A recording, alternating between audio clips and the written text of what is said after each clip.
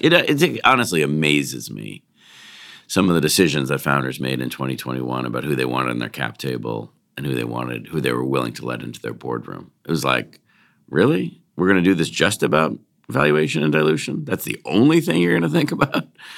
And I think, some folks have had a hard time this year and, for the rest of the life of their company, regretting some of those choices.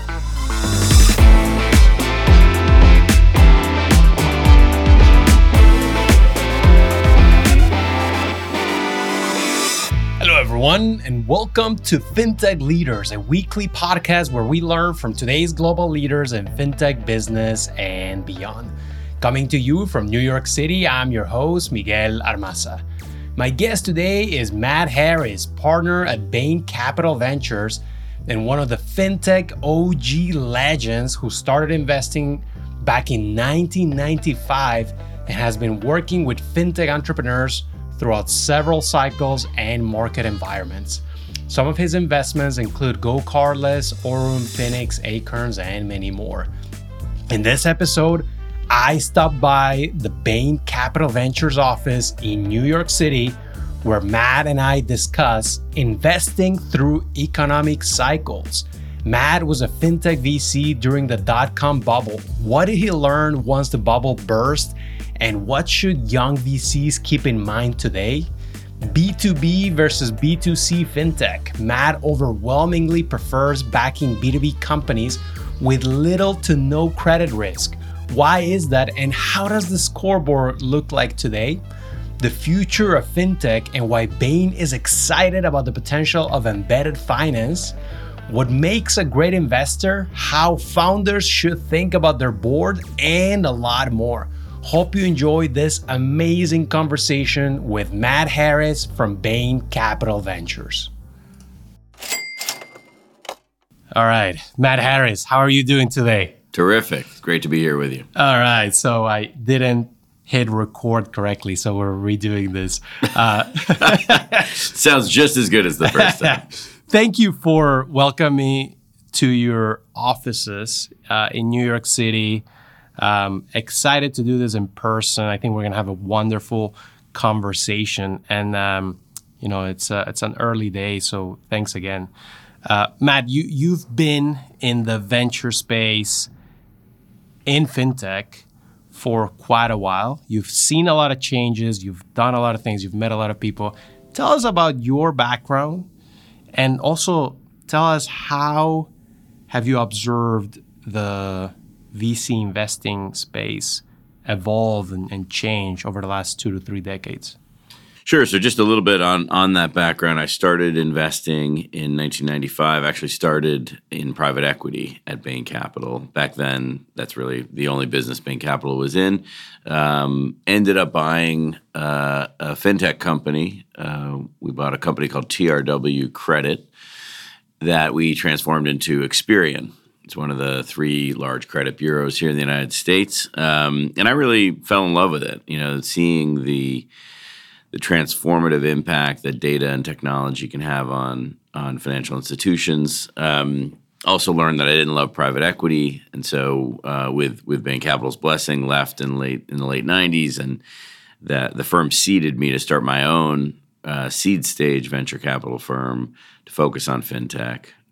So that's really been the last 22 years of my life, is backing founders looking to transform the financial services industry one way or another, from the inside or from the outside. I think in terms of changes in the industry, when I started my own firm, it was rare to have a specialist. Back then, the venture capital industry was basically either IT or healthcare. Those are the 2 choices.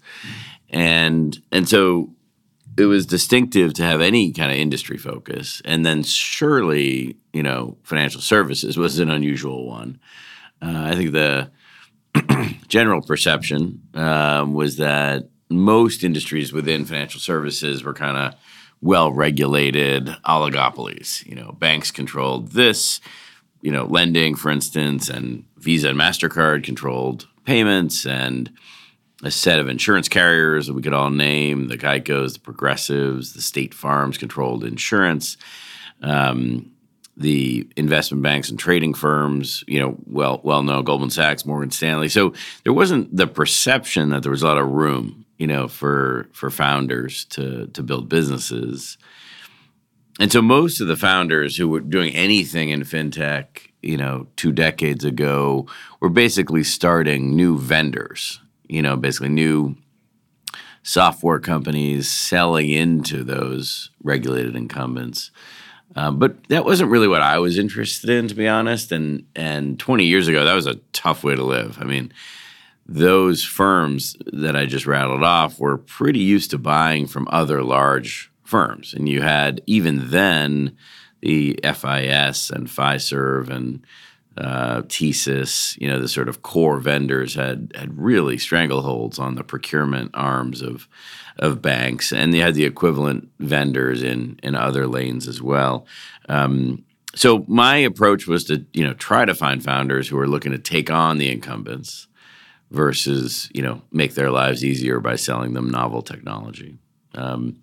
So that was going back 20 years, sort of what I thought the right vector was. And, frankly, there's been a lot of chapters since then in terms of what works and what doesn't. So you were already in fintech, investing in fintech during the .com bust.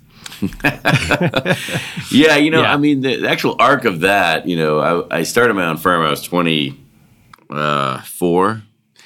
And it was 1997. And so for the first couple of years, I was doing, anything that came my way. And investing seemed like a pretty easy thing to do. Everything worked. Yeah. So I didn't have much of a focus during the dot-com bubble. And it was really actually only after the bust that I did, some sort of soul searching and contemplation about how I was going to build a career. I'd certainly discovered that I liked this, and I hoped that I was good at it, although certainly the recent data post-bubble was not clear that I was good at it, but I had an instinct that I was good at it. But at least for me, that's what led me to this point of view, that if I was going to have a career in it, I had to have an area of distinctive focus. So it was actually kind of the wreckage of the dot-com bust that convinced me that fintech, is a way to be a different kind of investor. What did your early successes, meaning successful companies that you backed early on, what did they have in common?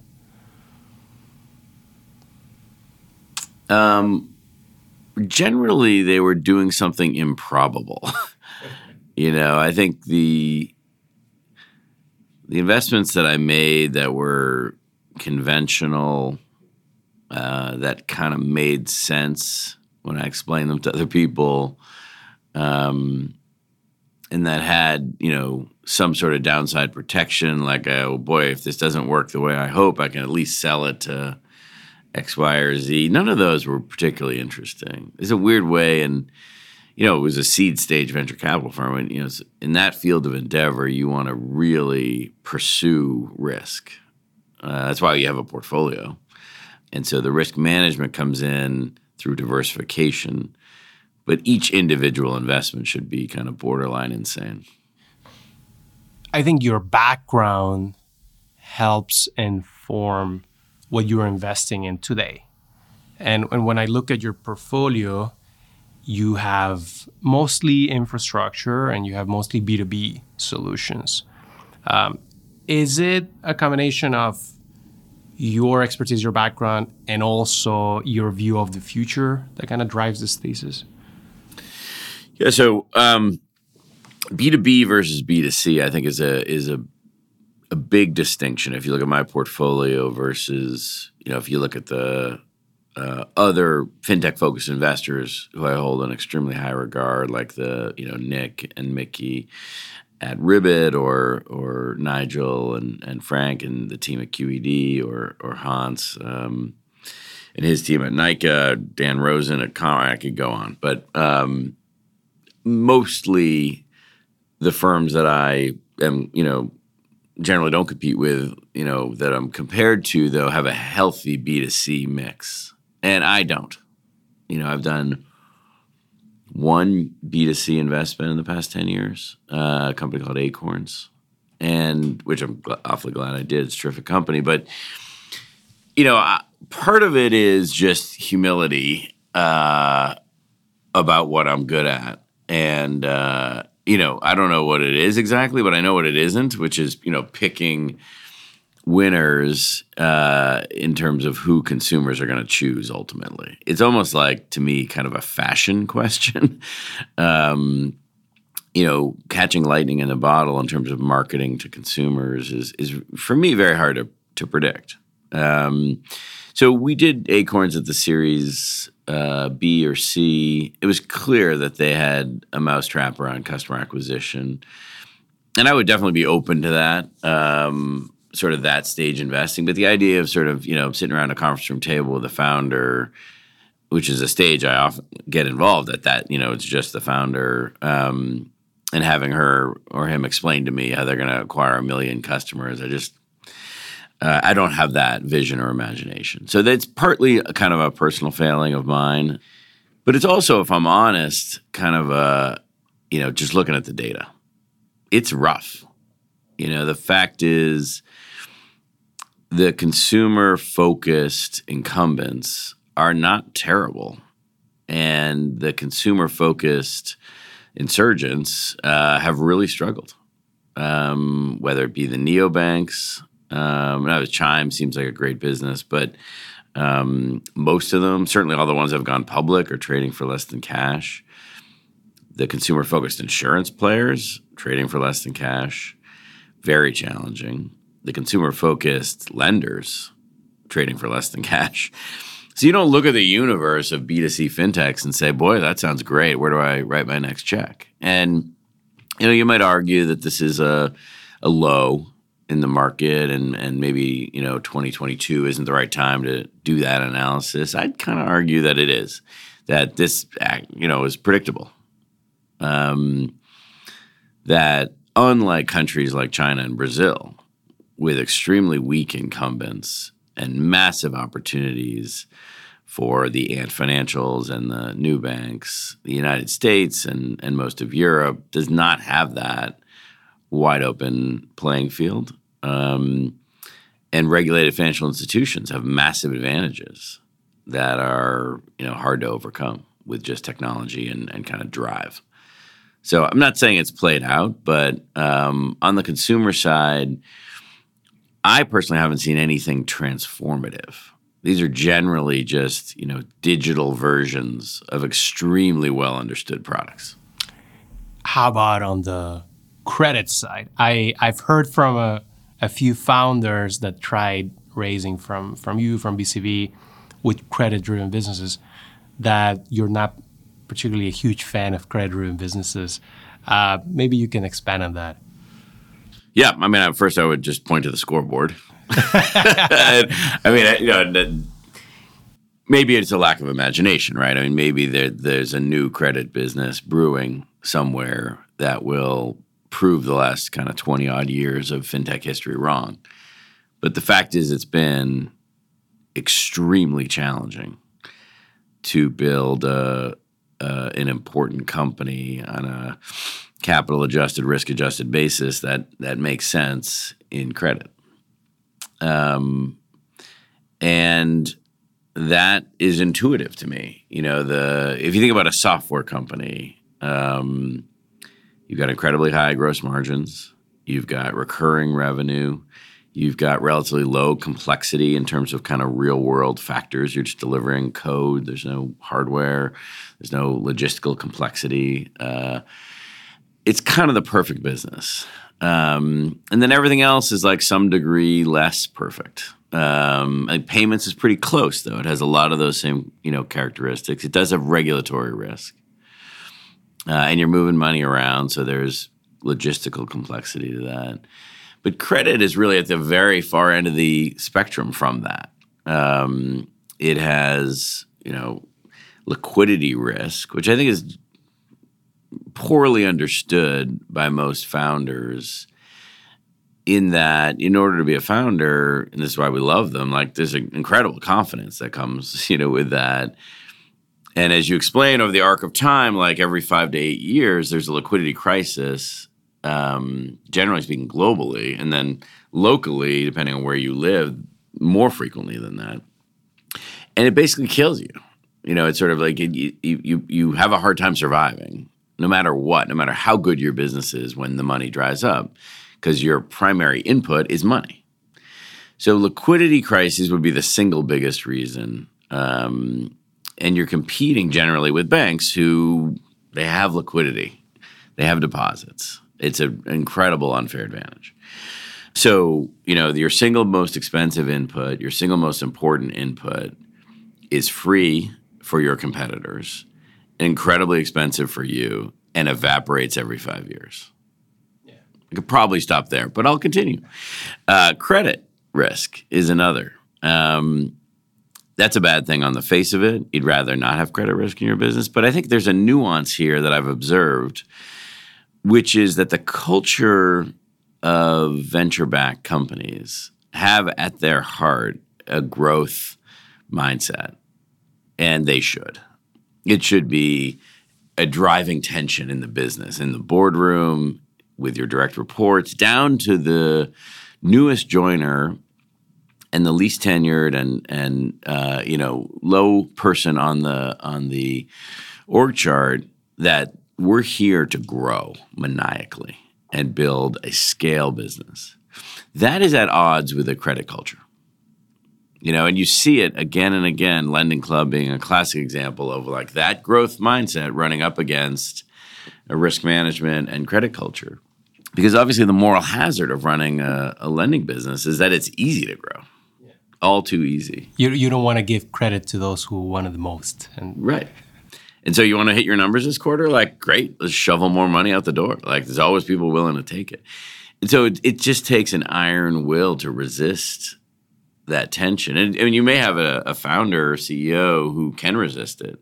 But how do you prevent that salesperson selling money to willing takers, outside of your span of control from at the margin leaning in? And you simply can't. I think the single biggest thing I see with all these companies is, you disambiguate the growth and you see like, oh, it looks like your average loan size is growing.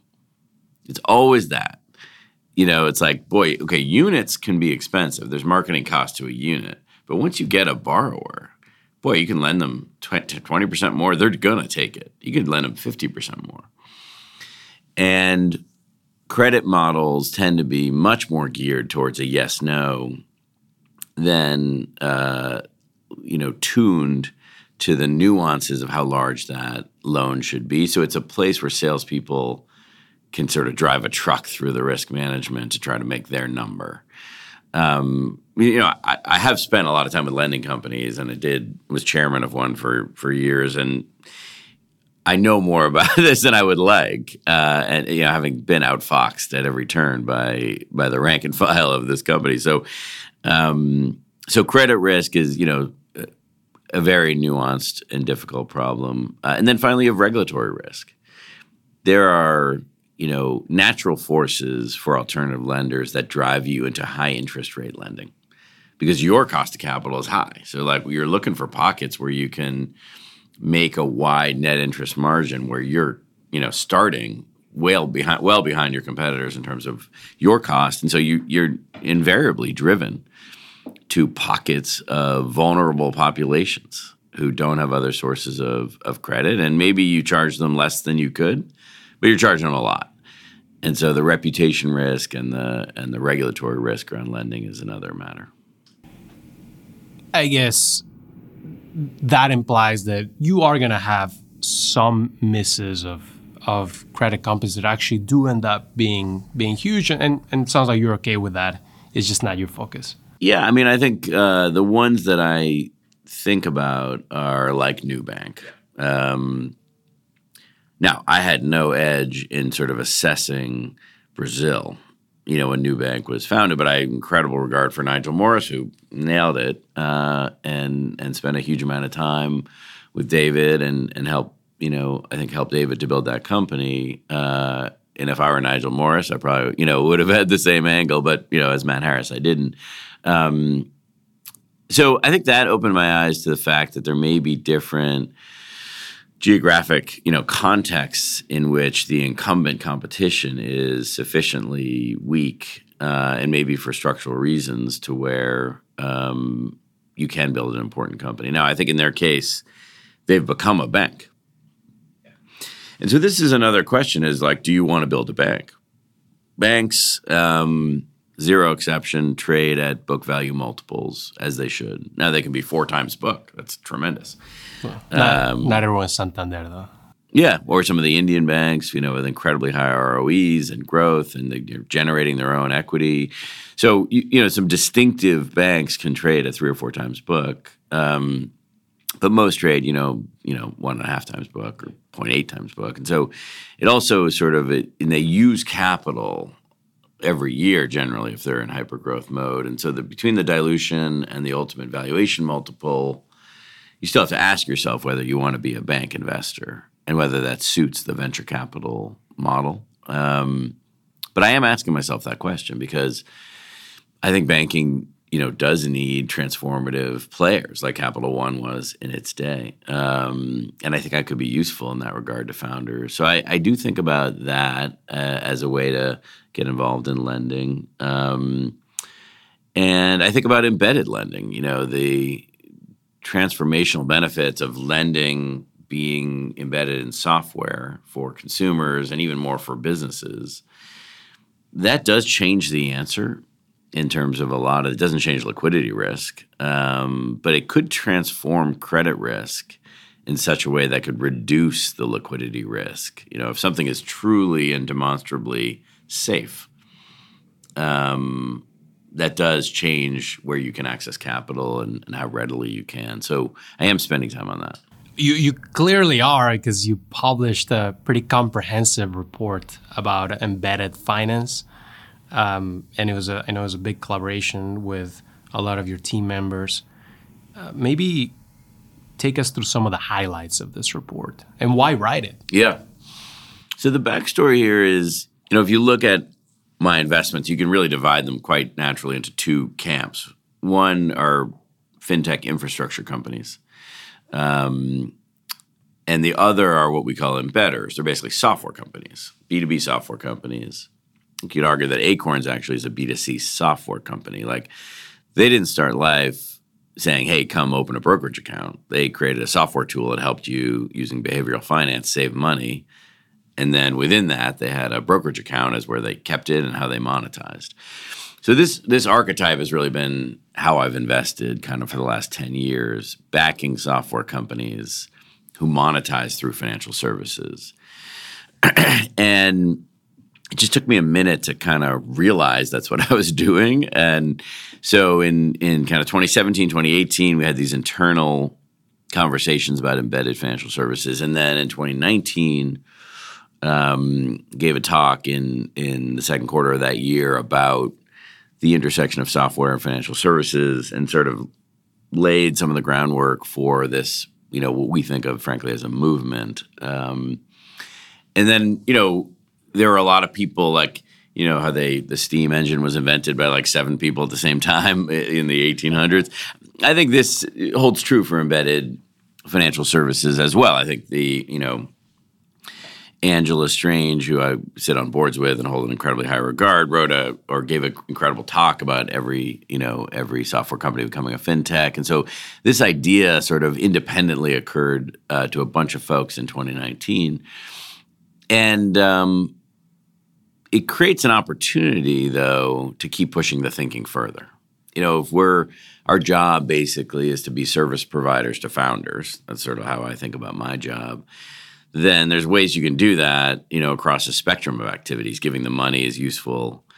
Sitting on boards, can be useful. I'd like to survey my founders more frequently to ask them how useful that is, but it can be useful. And then delivering intellectual property, creating and packaging and delivering intellectual property that can help the entire founder community is another way. And lots of VCs do this. And so what's our way of doing that? Like a super nerdy way. That would be like consistent with my personal brand and the Bain brand. And so we decided to collaborate with Bain & Company. Bain & Company has a tremendous, financial services practice and a set of people that are very active at the intersection of technology and financial services. And so we, about a year ago, started working on this report, which really sizes and scopes and segments the different aspects of embedded finance or embedded financial services. It was released in September of 2022, and the response has been great. I think for a lot of founders, it's sort of the intellectual scaffolding that they can use to communicate and they can use to help make decisions about where to focus. And we have lots more coming in this regard. Yeah, no, fascinating stuff. You're talking about trends that are going to have an impact in the future. Your job as a venture capitalist is to invest in the companies that are going to dominate the future. How do you predict the future, quote unquote? I would say mainly by listening to founders. We have this incredible job, you and I both, where we have this luxury of, sitting here and having a bunch of fortune tellers come into our office every day. And we get to synthesize, these different visions that we hear into something that's coherent to us. And so I view the job not so much as predicting the future as it is weaving together these strands of predictions, that we benefit from these founders, and whether that's meeting new founders or in board meetings, which, comprise most of my day. The job is a job of synthesis and articulation more than it is actual predictions. And, embedded financial services was observing what, Mike Prager was doing at AvidXchange and Flint at Billtrust and Mike Massaro at Flywire, landing with this software footprint, the sticky data-rich software, and then monetizing through payments or increasingly through credit, and then putting words around that and data around that. So I think I wouldn't want to overstate, how actually creative the job is. But you do have to be a keen observer. You have mentioned quite a few other investors and throughout our conversation. By the way, a lot of former podcast guests. And you've also worked with a lot of investors at Bain and your previous companies. What makes a good investor? You just mentioned being observant, the synthesis and articulation. When you're close to making that decision, right? What have you observed the best investors have in common? I would say boldness, not just being willing or actually being attracted to the non-obvious, being comfortable being wrong, being comfortable looking foolish. I think there's also a founder archetype that is transgressive. And so you might feel more comfortable backing founders who are like you or with whom you're deeply sympathetic or with whom you want to spend a huge amount of time. That's not always the right answer. Sometimes the right answer is backing founders that make you uncomfortable. There's a bright line around ethics, but there are fewer bright lines around style. And some of the most interesting companies are built by founders that are bold to the point of being controversial. And so I think a great investor has to sift through their own biases with a great deal of self-knowledge and really question aversions that come up, question when they're shying away from something and parse out, maybe there's something appealing about that I need to actually lean into. So it's a nuanced point, but it's really important. And when I see investors, I see deals announced, for instance, and I know the person, I respect them. That's where that introspection, I think, is an important motion for an investor. Then I think this is a multi-round game. It's a game of reputation. And the other thing that distinguishes great investors, in my experience, are those that deliver on their promises. You can get through a cycle or two by being a good salesperson, I wish I were a better salesperson. But I do think at the end of the day, founders have an experience with you, and more, and I'm not talking about websites where people leave reviews of venture capitalists, but more and more the world is a transparent place. And so the best investors are the ones who understand their reputation matters and deliver on the promises they make. And generally that means just standing with founders when they need you.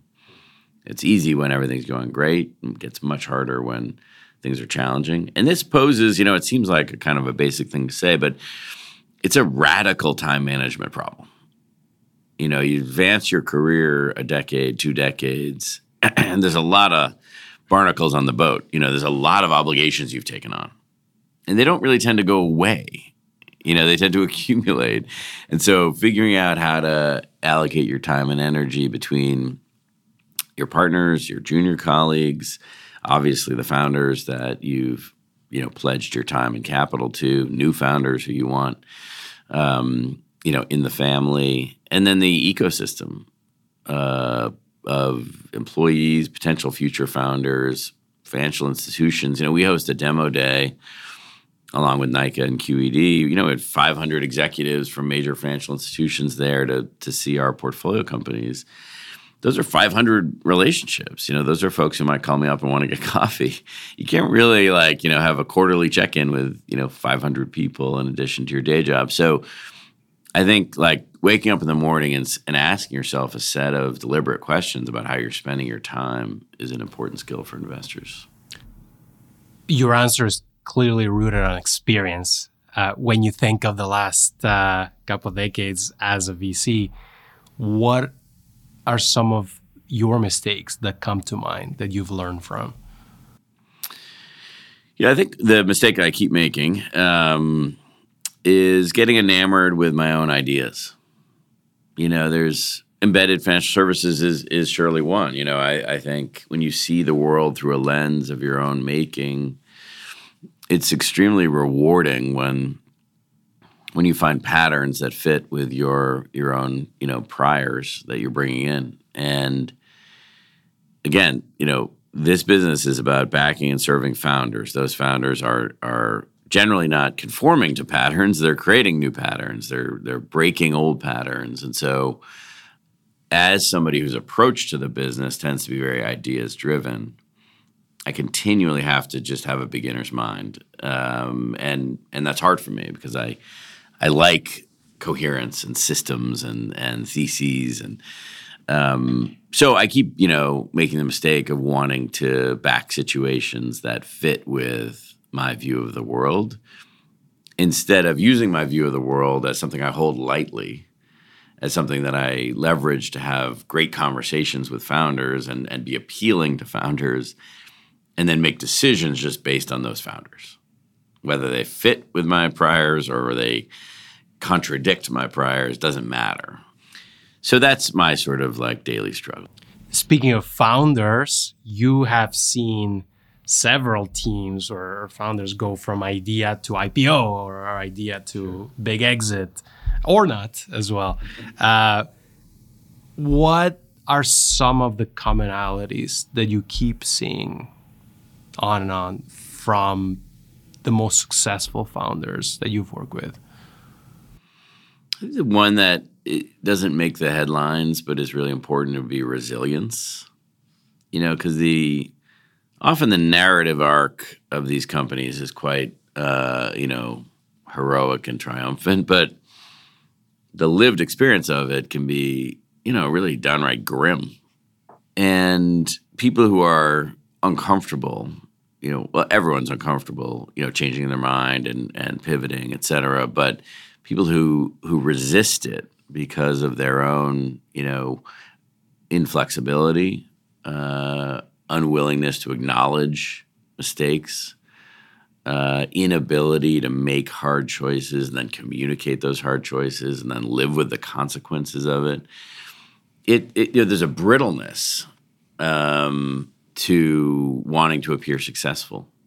and being kind of falling into the trap of thinking that everything has to go up and to the right in order for you to fit into the pantheon of, entrepreneurs you want to be a part of. So I think the flexibility of mind and the steeliness of spine that, frankly, that's what it takes, because it's not going to be a straight path. One of the jobs of founders is to manage a board. You still do, and you've sat on dozens of boards. What do great boards have in common? Great boards should feel like any team at the company.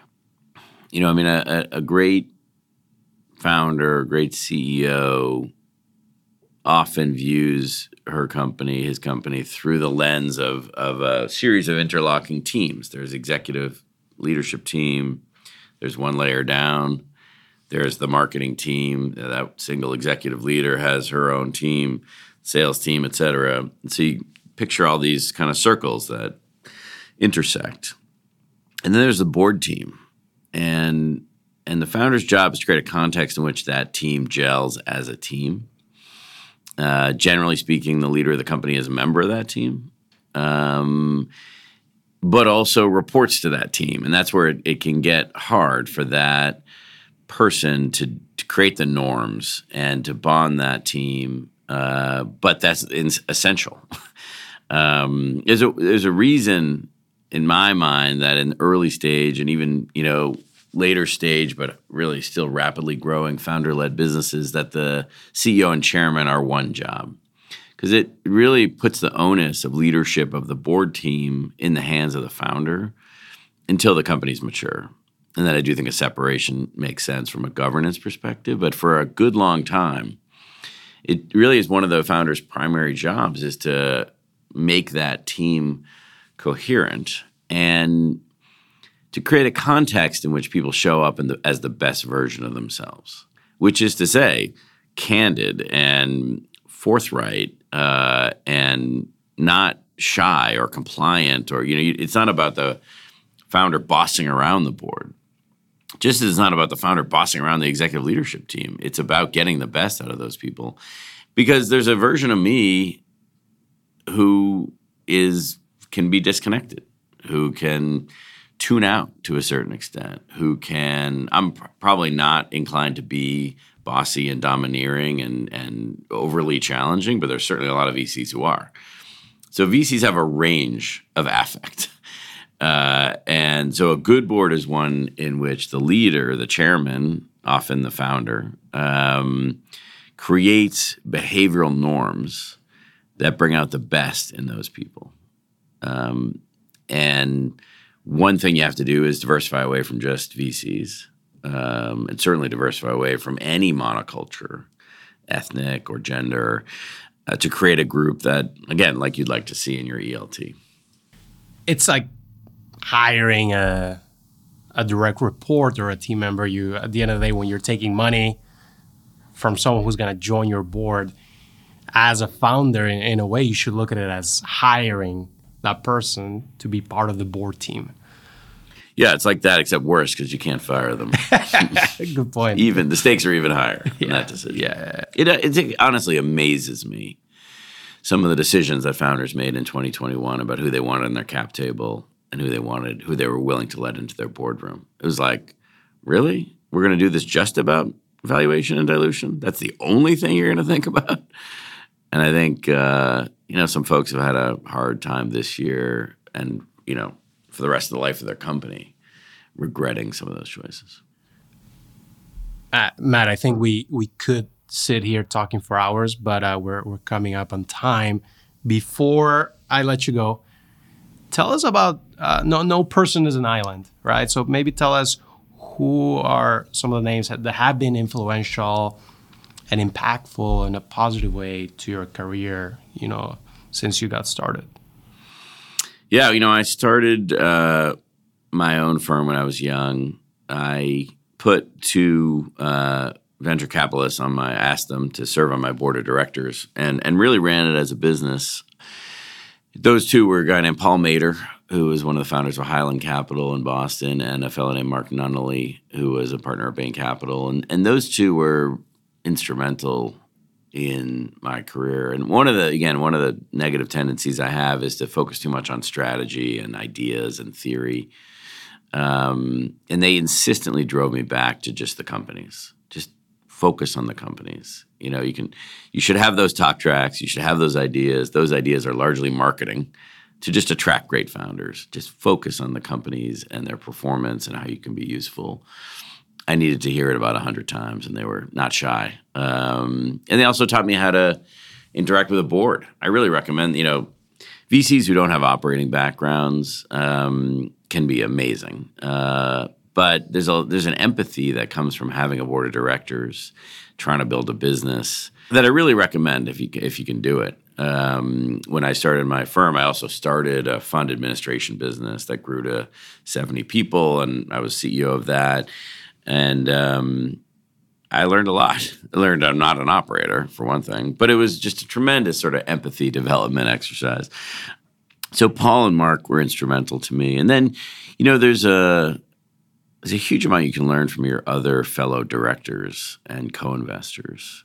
Brad Feld from Foundry and I have been to the wars together and came out with this incredible affection for each other. More recently, I've enjoyed working with Satya Patel from Homebrew. It's just a great, whole human being. So I could go on and on. I've mentioned some others earlier in the podcast from Fintech Land who I hold in high regard, and then my own partners. This could be a really lonely business. Your companies are going to do what they're going to do, and sometimes they don't look great. And having a set of partners to whom you can go candidly report bad facts as well as celebrate good ones, and who will support you as well as ask hard questions is, a luxury that I've enjoyed here at BCV. Last question, Matt. We are in the middle of New York. You're a New Yorker. Is New York the capital of fintech? Yes, it is. I think London has a great claim, was stronger before Brexit. And obviously, San Francisco and the Bay Area are the captains of tech, broadly defined. But I think in a world where you can live wherever you want, more and more people are choosing to live in New York. And the incumbent advantages of having the center of the traditional financial services industry be in New York is something that's not going away. So I think more and more I feel confident this is the right place to be. Yeah, fintech founders are choosing New York. Exactly. Yeah. Well, Matt, fascinating stuff. Thank you for taking the time out of your very busy morning. And I'm sure the audience is going to love this episode. I hope so. Thank you for having me. It was great to be here, and I really enjoyed your questions. Thank you. Thanks for tuning in, and I hope you enjoyed this episode with Matt Harris, partner at BCV. If you want more interviews, make sure to subscribe, follow, and leave a review on Apple Podcasts, Spotify, or whatever you get your shows. It helps and truly means a lot. And if you have any suggestions or thoughts about the show, please drop me a line on Twitter or LinkedIn. Signing off till next week, I'm your host, Miguel Armaza.